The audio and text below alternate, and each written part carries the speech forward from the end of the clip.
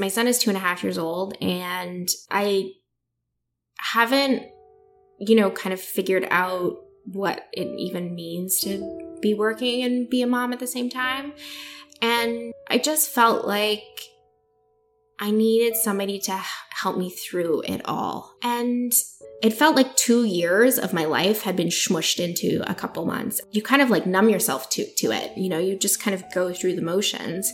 And I kind of wanted to figure myself out a bit more.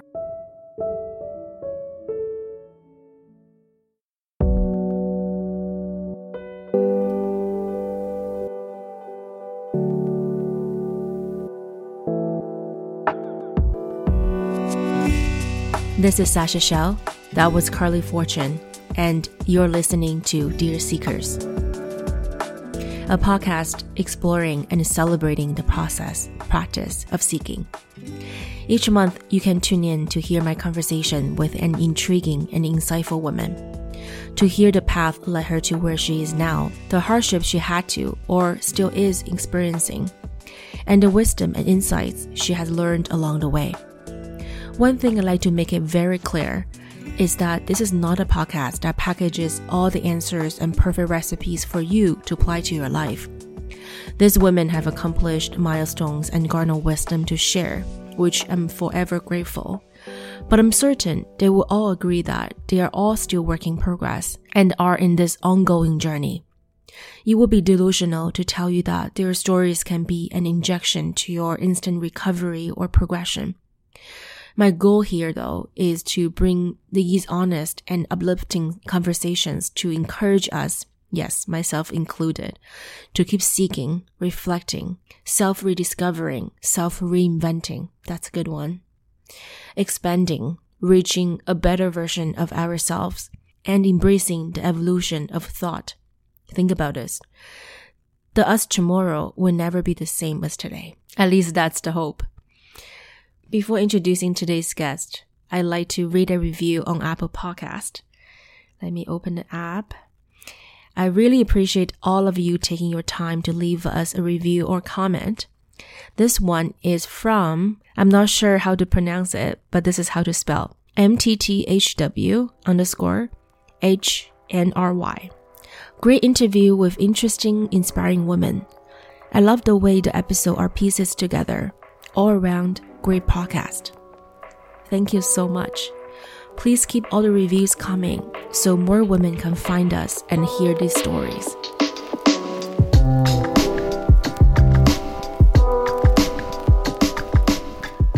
Today's guest is Carley Fortune. You may not be familiar with her name if you're not in the publishing world, but you most likely have heard of all the publications she's been part of. Carley started as an intern at Toronto Life, and she raised her hand when they needed an associate online editor. Then she joined The Grid as one of the founding members to launch the beloved Toronto Weekly News magazine. A couple of years later, she joined forces as the assistant editor at The Globe. Her experiences there eventually led her to the role of the editor-in-chief at Chardonnay. Now, Carley is leading a team of 7 as the executive editor at Refinery 29 Canada. Her intensive background in publishing is very impressive. She is someone never shies away from opportunities. She senses them and she catches them. During our conversation, she shares her experiences of building a team from the ground up, opens up about her struggles of founding her identity as a new mom, and she talks about her way of getting in touch with herself. Despite all the fear and unknown, Carley is willing to put herself out there for a bigger purpose. I really hope you enjoyed this conversation. And now we have to dive into this sort of deep conversation. But thank you so much for saying yes to Dear Seekers. I'm so honored to be sitting in the living room with you, having bubbly water and everything. Yeah, it's so amazing to have you here. Thank you so much, Carley. Oh, thank you for having me. I'm really delighted to be talking with you. Many of our listeners probably already know I have some sort of a formula to start with an interview. At the beginning, I will actually take the guest all the way back to their upbringing and childhood, because I'm a firm believer that those memories we have do shape a lot of who we are today. We will get to there later, but today I want to do something different. Okay. I want to dive right into where you are right now. All right. The current state, career path, and maybe a little bit before how you get to where you are now. I know before Refinery 29, you were actually the editor-in-chief at Chardonnay, and then you just got promoted there maybe 2 months, if I'm not mistaken, and then you accepted this offer. Yes. So I know some talking points, some highlights, but I didn't know exactly how it happened and how the conversation started, and what prompted you to accept this offer. So I guess it goes back to June of last year. I'd been working at Chatelaine for almost 4 years, mostly as the deputy editor. And in June, we had a lot of layoffs at the company that owned Chatelaine. And we lost over half of our staff at Chatelaine. Our editor-in-chief resigned, and I was offered the role of editor-in-chief. Can you take us back to that day? When you've seen many of your colleagues. Yeah, it was awful. Because I've been laid off before. Yeah, it's really hard. So I really had that experience that seeing your colleagues pack their bag. Yeah. And how was it like that day? And then maybe just kind of tell us. It was very surreal. I think, I wasn't surprised that there were layoffs at the company. I felt that something was going to happen. In fact, I had just gone back to work the fall previously after my maternity leave. And my husband and I had been talking about renovating our home. And I went back to work and it just felt like something was really off. And I said to him, you know what? I don't think my job's secure. I don't think this is the time to renovate. And you sensed that right away, eh? Yeah. And then, little things would happen. If you read between the lines, you can kind of see which way the wind is blowing. And of course, media is a tumultuous industry. And, but the day that it happened, it was surreal. The company was divided into 2 meetings, and if you were in one meeting, you were staying, and if you were in the other meeting, you were going. Wow. We were asked to, to sit in that room while our colleagues cleared out our desks. So we didn't really even have a goodbye that day. And when I went back to my desk, I didn't even know who had even been let go. And then about 10 minutes later, I was pulled into a room and offered the job of editor-in-chief of Chatelaine. Which was not a career high, I would say. I didn't accept it at that point and spent the next couple of weeks really thinking about whether I wanted to take that on and kind of decided that I would do it in the short term. I thought, you know what, this is a tremendous brand. This is going to look good on a resume for me. The team is greatly reduced, but still fantastic. And I'll see it over in this kind of transition phase. When you're told that after massive layoffs that you should be grateful for a job and everybody should feel lucky, the messaging was so, it made me sick to my stomach. I was just exquisitely unhappy. It was really awful. And it wasn't for me. It just wasn't the right place for me to be. So I kind of thought I wouldn't be in media anymore. It's a small industry, and I have had the privilege of working at some of the best titles in this company. In this country, sorry.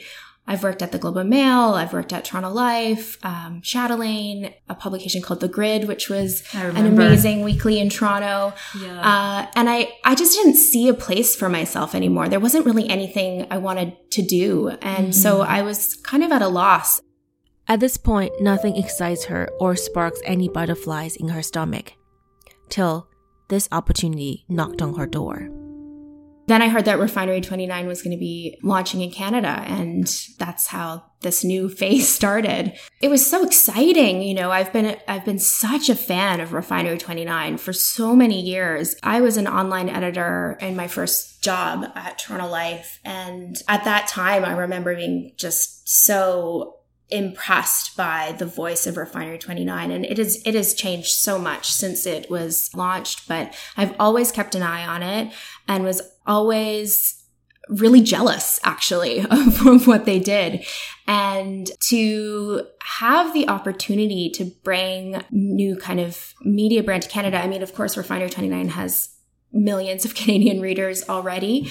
But to kind of launch something, have a media launch in Canada, that opportunity is very rare. It doesn't happen very often. And to be tasked with figuring that out in a very challenging media climate was just like so exciting to me. And I just feel connected to the brand, and it's a very mission-driven media brand and entertainment brand. And that was something that was totally new for me. I've never really worked somewhere where it felt like people were really united around a mission. And the Refinery mission is to help women see, feel, and claim their power. And I just thought... Very clear. It's very clear. It's very clear. And it's not BS. You really feel that throughout the company. People really stand behind that. Right. Yeah. And as you share, Refinery 29 has been this like important platform for lots of women that, self-identified women, marginalized women, to claim their voice and to find encouragement to be who they are actually. Yeah. And something kind of interesting, because you did share that putting yourself out there on this like huge platform, that's freak you out a little bit. Yeah. So what freaks you out? Is that something kind of like a weight on your shoulder now because it is a huge platform? Yeah. So tell me more about that. Yeah. Well, I haven't been the boss before. I've been a boss, but and of course, there's a lot of people behind me and a greater company, but I've never been the person in charge before. And that is... How does it feel? It's terrifying and it's awesome. Both at the same time. Yeah. And the other thing that was really scary for me is that, and it still is, even though there's so much support from the team in New York, are our own entity here, and we are quite independent. And, I worked with women who were real mentors to me, and to start a new phase without that safety net is really scary. Yeah, it's really scary. It has been since October, right? So it has been quite a few months now. So what other things you have learned about the company, about, the platform, even about yourself that kind of surprised you a bit? Oh, that's a good question. What's been a surprise? Because it's almost like you have known this platform for a while. Be a reader, be a close follower. Yeah. But now you're actually part of this platform and leading a team. Yeah. So I wonder, getting so close and be part of it, what kind of like surprises will come along the way?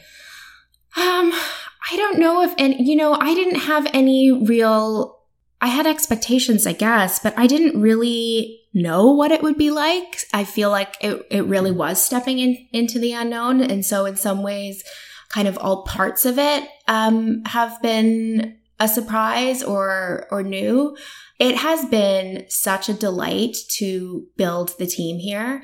That is, of course, I've been involved with hiring people in the past, but to kind of build a team from nothing, and we're a small team, but that is... How many team members now? So we're 7, or about to be 7.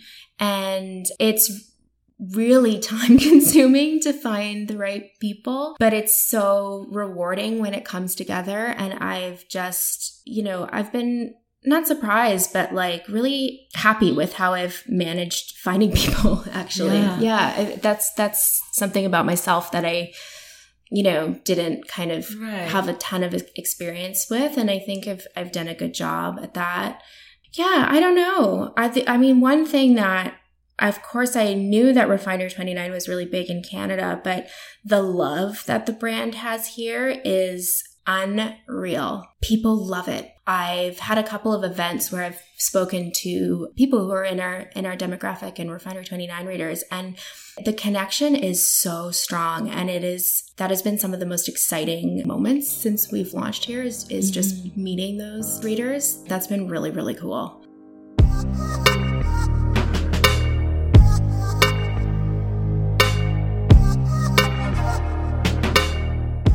for a lot of international publications, when they have Canadian or Canada chapter, sometimes this chapter becomes almost like a half-abandoned, unwanted child that just being there for the sake of being there. And then it's like maybe 80 or 90% of the content still fed by the global team. And then doesn't have that enough nutrition or love or attention as nearly as other markets. Sometimes 10% of the content goes into the overall content strategy, doesn't even have that relevancy to the local market. Right. So I wonder what's your plan and what's your team's plan? How are you going to make sure that, Refinement 29 is going to stay here for the market here and still stay relevant? I think there's a couple different answers to that question. My first answer is that our goal is not to have the majority of our content right now to be produced in Canada.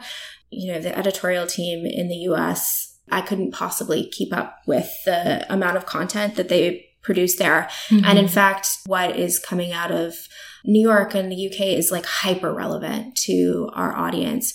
So it's really about like thinking strategically in terms of, I'm the only editor right now. We have one staff writer. We have a freelance budget.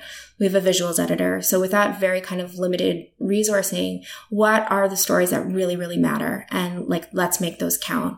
It's not about volume, like the most Canadian content that we could possibly produce, especially right now. And, we'll see how we grow and how things kind of evolve from there. But really, I'm definitely have my eye on how we can make sure what we're creating that's Canadian original is high quality, while keeping up with the demands of digital. But then it's really about how do we build a media brand in Canada that is sustainable. And that is a real goal of ours. We didn't come into Canada with a massive team. We started really light and we've slowly grown and we're like continuing to grow, and we need to grow in line with our business. I think that's how we ensure that we can continue in Canada and and scale up. It's not, I think about when we launched The Grid and how our first issue, we worked for months and months figuring out what this publication would be.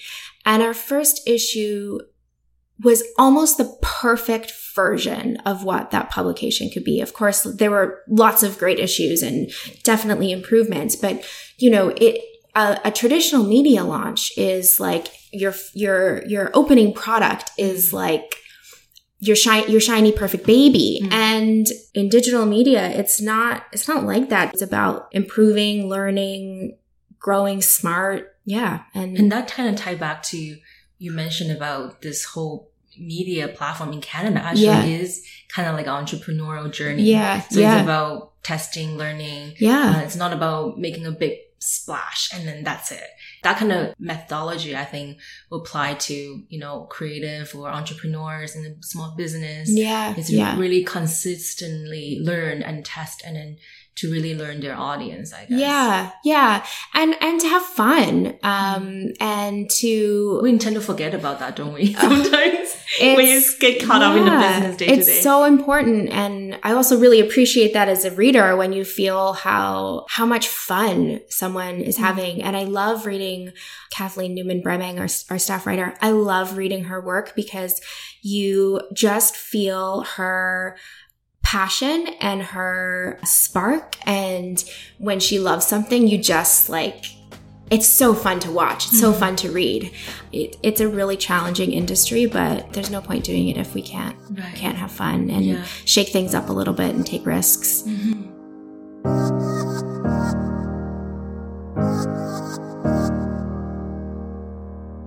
Shaking things up and taking risks is not a foreign concept for Carley. Carley's first boss after uni once told her, "Your mouth is going to get you in trouble one of these days." So here, I ask her, was that always one of your tendency that if you see something, you wanted to be vocal about it? I've always been somebody who expressed herself, and I, especially entering media, my impression that you needed to put your ideas out there and put yourself out there and have a voice and if you didn't do that, then what's the point? And what value are you? So yeah, I've always tried to speak up. I think I probably am more guarded about it now than I was when I was younger. Oh, that's my fridge. Is that going to make a big... Yeah, I don't. Probably won't be a long time. I'm just going to have disclaimer, is the fridge is making noise. The fridge is being vocal right now. It's humming. So do you remember what you were saying, or? No. Me either. I was trying to throw that to you and then you might catch it up. I was like, oh, none of us remember. Yeah. But maybe we can just kind of like segue that into, did you always dream to be an editor when you were growing up? That was a profession that was part of your, like, maybe a dreaming list or something. No, and I wouldn't have known what an editor was. And I think most people don't know what an editor is or what an editor does. Or some sort of form, like similar form. No, I always loved magazines growing up. I just devoured them, and I had stacks and stacks and stacks of magazines in my room. And I had my whole bedroom wall was plastered in art from magazines. I was on vacation once as a teenager. I made magazines for all my friends over the holiday and brought them back magazines. And I always loved writing. I have kept journals since I was really, really little. And in high school, my best friend in high school always knew what she wanted to do. She always wanted to be an architect. And one day they had the university fair set up at the gym in the high school, and she knew exactly what she was going to look at, which schools offered architecture, and she was going to go talk to those schools. And I had no idea what I wanted to do at all. And she said to me, why don't you look at journalism? You love magazines. And so why don't you just go talk to some of the schools and ask them if they have journalism programs? And so that's what I did. And that's what led me to attending Ryerson for journalism. I wanted to work in magazines. It's fascinating. Your best friend saw something in you that you at that time didn't even realize. I did. Yeah. And I wouldn't have even known that was a career option for me at all. And even when I graduated from Ryerson, the industry still felt pretty closed off to me. Like I had no idea of how to get a job in magazines, and it still kind of didn't seem realistic to me, but I ended up there. So Carley ended up here. From where?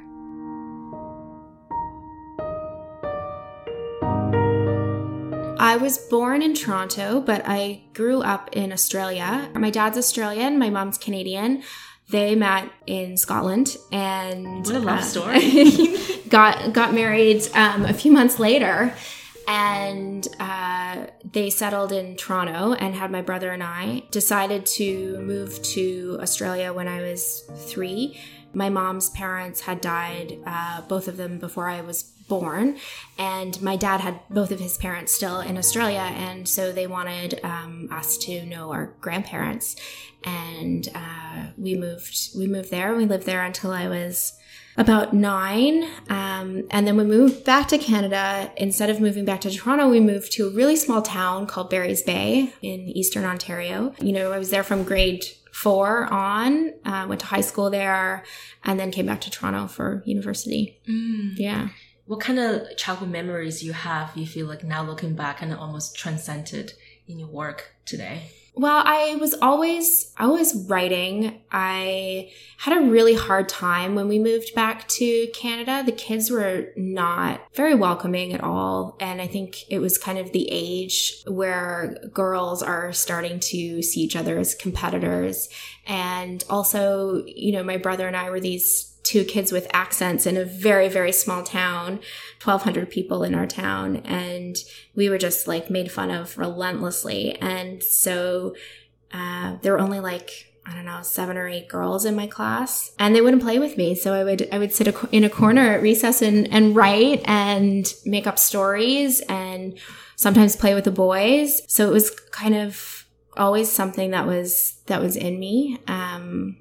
So that's a pretty strong memory. A lot of struggle in elementary school with girls, and then, getting to the age where you get some power and then being terribly mean to other girls. And it was, a bit of a tumultuous school experience for sure.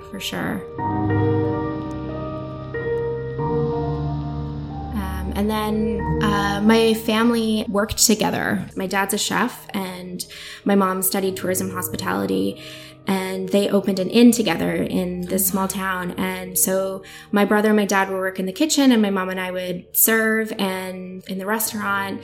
And we worked together as a family for many, many years. And that is a really strong, a formative experience for me in terms of learning how to be a really hard worker. My parents have worked tremendously hard their entire lives and really strove for quality. And I really learned that, and also have been terrified of owning my own business since. You have seen what they have been going through. I've seen it. You almost lost that naivete, I guess. Yeah. But it's also, I think it's so, like, being a server it's a really hard job, and I think it's something that it's really good for people to work in the service industry. And I picked up so many skills there that I think still serve me now, for sure.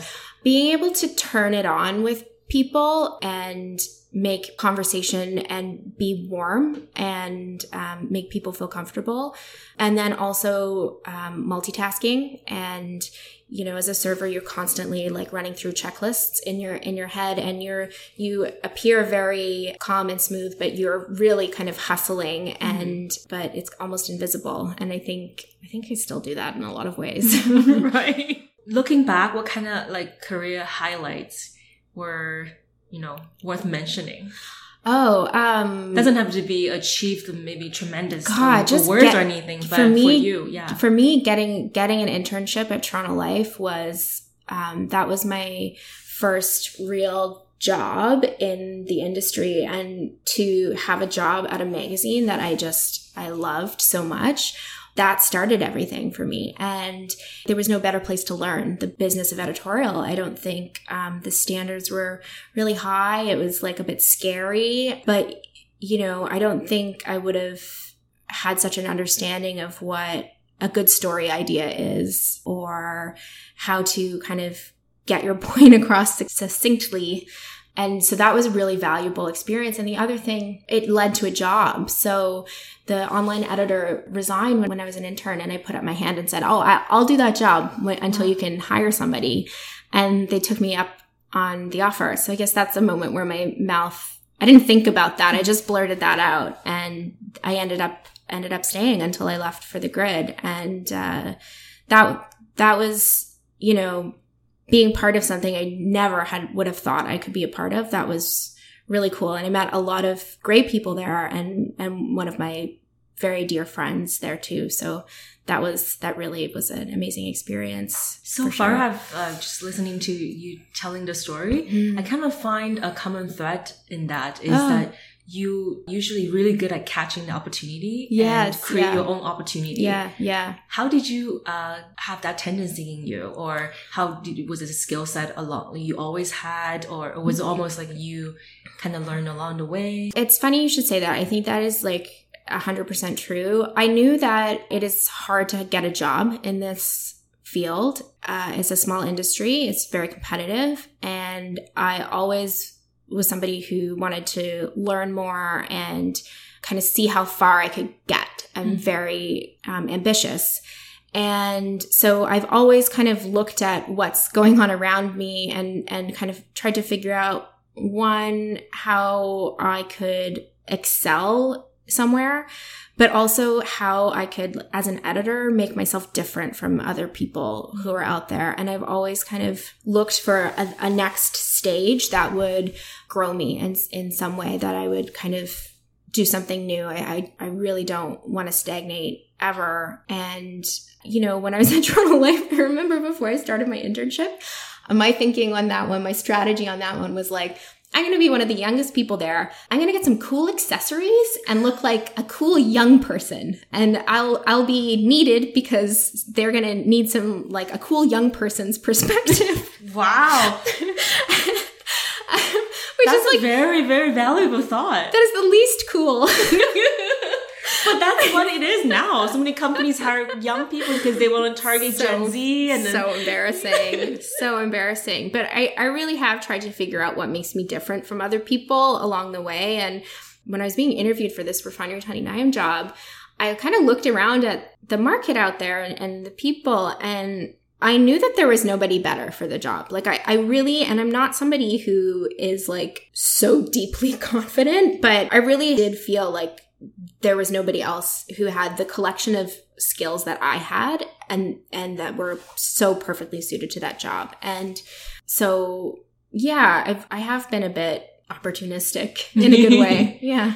But it almost comes with self-awareness. Yeah. And you also have to know your competitors, quote unquote. Yeah. And then the opportunity itself. Yeah. Like you have to know almost like triangle to Yeah. be able to catch the opportunity. Yeah. And then just be willing to put yourself out there. And I've haven't stayed comfortable. I think that's another thing. I've kept moving. I get bored pretty quickly, so that might be part of it.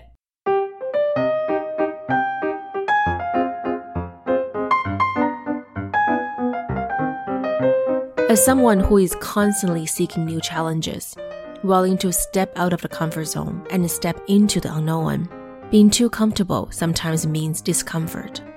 I know this all too well. It's definitely great to push forward, but this also comes with the side effect, which is the disability to be content. You don't really get ahead unless the work that you do now is of good quality. So I don't think I've sacrificed the present for the future. I just keep my eye open for opportunities when they present themselves. And so that isn't about like moving on to the next thing necessarily, but it's about looking for opportunities in what you're doing now. Mm-hmm. What about also you mentioned putting yourself out there? I think that takes confidence and then the vulnerability. Where did you gain those strength, you think? Not sure that I have either of those strengths. You're being humble. Honestly, like doing this interview is so terrifying to me. But you still say yes to me. So I wonder. That's true. What kind of, which worked out very my way, but thank God. But you gotta be something there. What kind of thing that kind of prompt you or drive you to give you that strength to be vulnerable? Because I think that's a very hard thing to do nowadays. Yeah. And honestly, I don't think that I am great on the vulnerability front for sure, but is something that I'm working on. I am concerned with improvement, and not really in a woo-woo self-improvement way, but maybe I guess I'm just not comfortable accepting myself as I am, or even my situation as it is, which I don't think is necessarily a good quality, but you know, I do always want to challenge myself, and opening myself up is a pretty big challenge for me, I would say. Yeah. But even admitting it, that's vulnerability. Yeah. It's not comfortable. It's hard. My therapist is very interested in vulnerability too. Can we talk about therapy? Because sure, I've only gone twice, so it's very new for me. But what prompted you to go in the first place? I felt like I was at this point in my life where I was. For me, speaking of like having trouble being vulnerable, it was like, God, I want some water. That would crawl under the table right now. It's just me here. For me, this is, I would say, the most challenging time in both my personal and professional life. And I wanted help with that. Because, you know, my son is 2.5 years old, and I haven't, you know, kind of figured out what it even means to be working and be a mom at the same time. And I just felt like I needed somebody to help me through it all. And honestly, like after all the layoffs in June, I kept saying, like, I think I need work therapy. We had all these layoffs. I took on the editor-in-chief role. Then I took this new job. 4 weeks after I started the new job, we launched Refinery 29. All of last fall, I was sick for months. My son was sick too. I felt like I was never healthy. And it just was like, it felt like 2 years of my life had been smushed into a couple months. You kind of like numb yourself to it. You know, you just kind of go through the motions. And I kind of wanted to figure myself out a bit more. And my therapist says that vulnerability is like something to work on. The other thing that's happened to me, I guess this is, you know, you asked earlier about what surprises were in this new job. One of the craziest things is that I have gone from being one of the youngest people at an office at the beginning of my career to being the oldest person and the only mom in my office in what seemed like a blink of an eye, you know, and it's tricky. It's weird. It's so weird. And so I don't know what it means to bring like that part of myself, that like motherhood part of myself to work, but kind of trying to piece that together too with therapy. And I had a really traumatic birth experience too that I think is still something that I'm kind of working through for sure. Would you mind sharing that part? Yeah, sure. So my pregnancy was fine, but my son Max, when I was in labor, his heart rate just like stop. And I got prepped for an emergency cesarean. All these like doctors were rushing in and I got wheeled to the operating room. And what had happened is one of my contractions had held for 6 minutes and cut off his oxygen. So that's why his heart rate had tanked. And then just before they were going to do the cesarean, his heart rate had come back up. So they didn't operate, but it happened again later in the day. And at that point, he was like ready to come out, but because his oxygen was being cut out and he had dropped so far and I was dilated, it had to be a vaginal birth, but it had to happen really, really quickly. And because I had an epidural, but it had been topped up so much for a cesarean, I couldn't feel a single thing. Like I couldn't feel a contraction. So I wasn't pushing properly. And, you know, they tried to get him out with vacuums on his head. And I remember like the doctor like flying across the room with the vacuum because he couldn't pull him out. And eventually, like very quickly, really, they used forceps to bring him out. So the delivery itself was like 10 or 15 minutes. It was really, really fast. The only thing I could feel was like a tear, like a zipper in the crotch. And I remember thinking like, that is not going to be good. And it took them 1 hour and 15 minutes to stitch everything up. And I was just totally out of it. I had thought when they were rushing me to the OR, like I thought for a split second that I was going to die.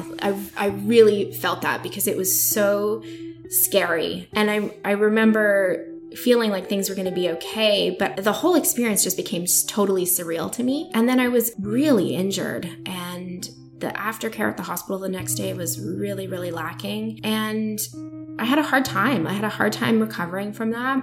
And I had some postpartum anxiety issues, and Max lost a lot of weight at first. He had to go into sick kids for a night when he was 10 days old. I had problems breastfeeding, and it felt like being in survival mode for the first month. And I know a lot of new parents feel that way. And I'm fortunate that I was really healthy.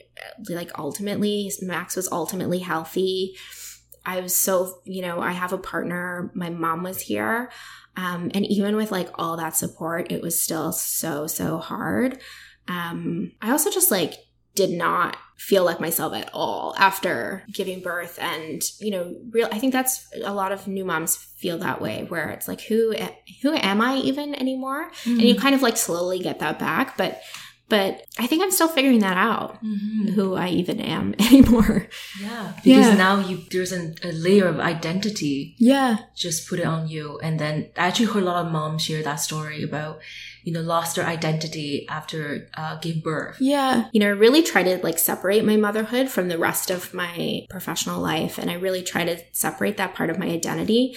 I don't know why. That's something that I'm kind of thinking about more, why that is. Do you think, besides all that, being a mother has shaped any new perspective or any way? Yeah.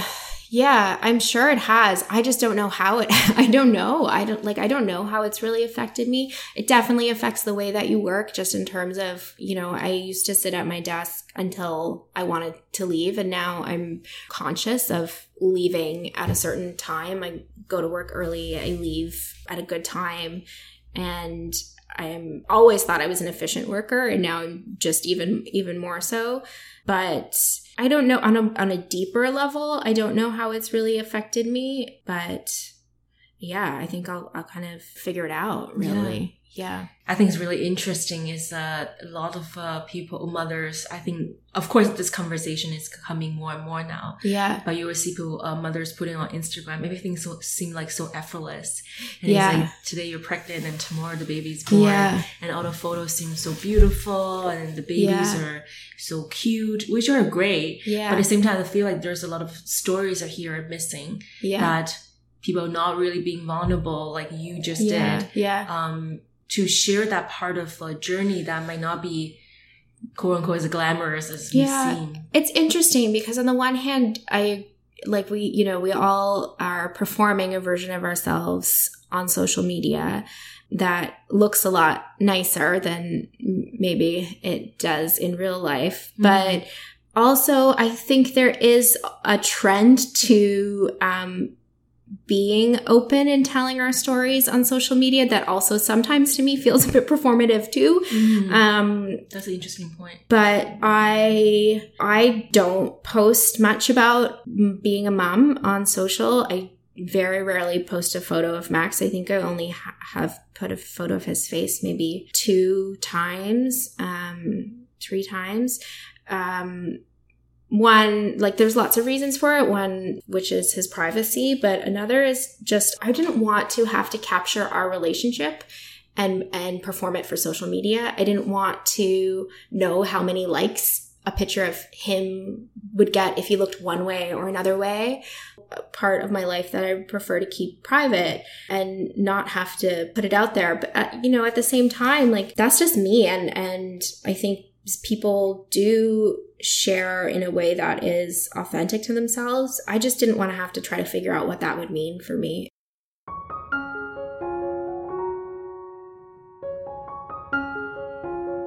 For me, exercise has been a way back to myself since becoming a mom, and also as somebody who just works in a stressful career is I find one way of really managing stress and connecting with myself and clearing the mind and just feeling like a fresh person. That for me is, if I'm tired or stressed, if I exercise, I just feel so much better. That really has been it for me. Mm-hmm. Yeah. That's it. That's all the questions. But now we get into the rapid fire part. It should be something fun. Thank you so much for listening in today.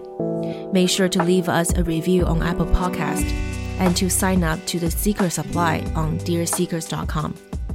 It not only contains my exclusive rapid fire chat with Carley, her recommendations on some local jams, but also have some great stuff recommended by me and other seekers, such as this app that offers sex audio stories. It's great storytelling and sexy. You don't want to miss that. And also, if you have discovered something that you think other seekers might find useful or interesting, like a local jam you discovered, a playlist, product, pages worth sharing, you can either drop me a DM on Instagram at Dear Seekers or email me at sasha@dearseekers.com. Until next time, keep seeking.